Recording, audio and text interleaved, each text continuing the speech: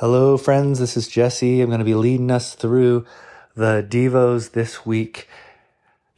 In the Apostles' Creed, it declares one of the foundational statements of our hope and our faith. That is the resurrection of the body.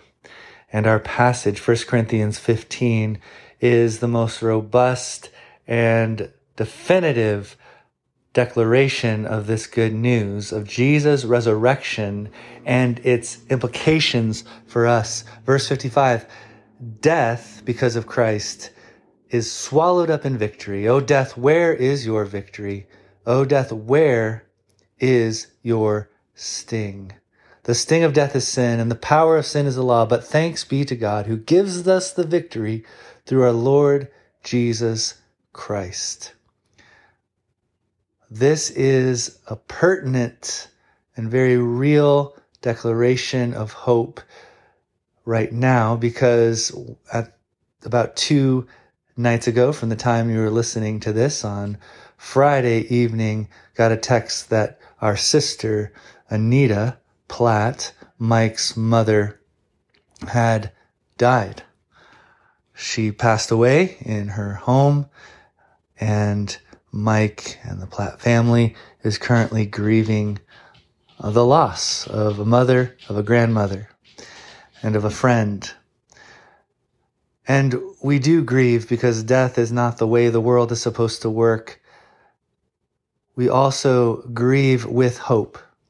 And our hope is in the bodily resurrection made possible by the death and resurrection of Jesus, which is proclaimed here.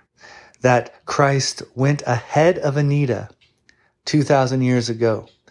And as if going through a jungle and clearing away the brush and defeating all of the poisonous snakes and tigers and lions and bears and all that threatens her, he cleared a path, making it a safe path for Anita to walk and follow Jesus through death onto the other side and up out of the grave toward resurrection, as we all will follow Jesus. Jesus, it says, is the first fruits of all of our resurrection.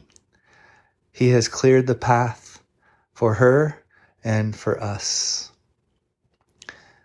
And so we have this hope in 1 Corinthians 15, that this hope is for all people who are human beings suffering under the weight of sin and death.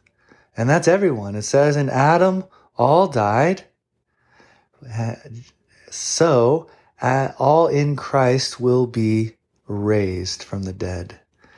The same all who have sinned, all who suffer under sin and death, all who bear the weight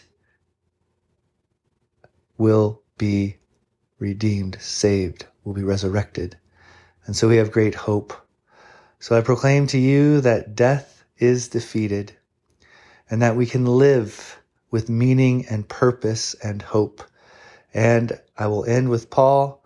Therefore, based on this, my beloved brothers and sisters, be steadfast, immovable, always abounding in the work of the Lord, knowing that in the Lord your labor is not in vain. God, may we live the way of love, trusting that our work will not be in vain, because you have cleared the way and made a way through death towards resurrection.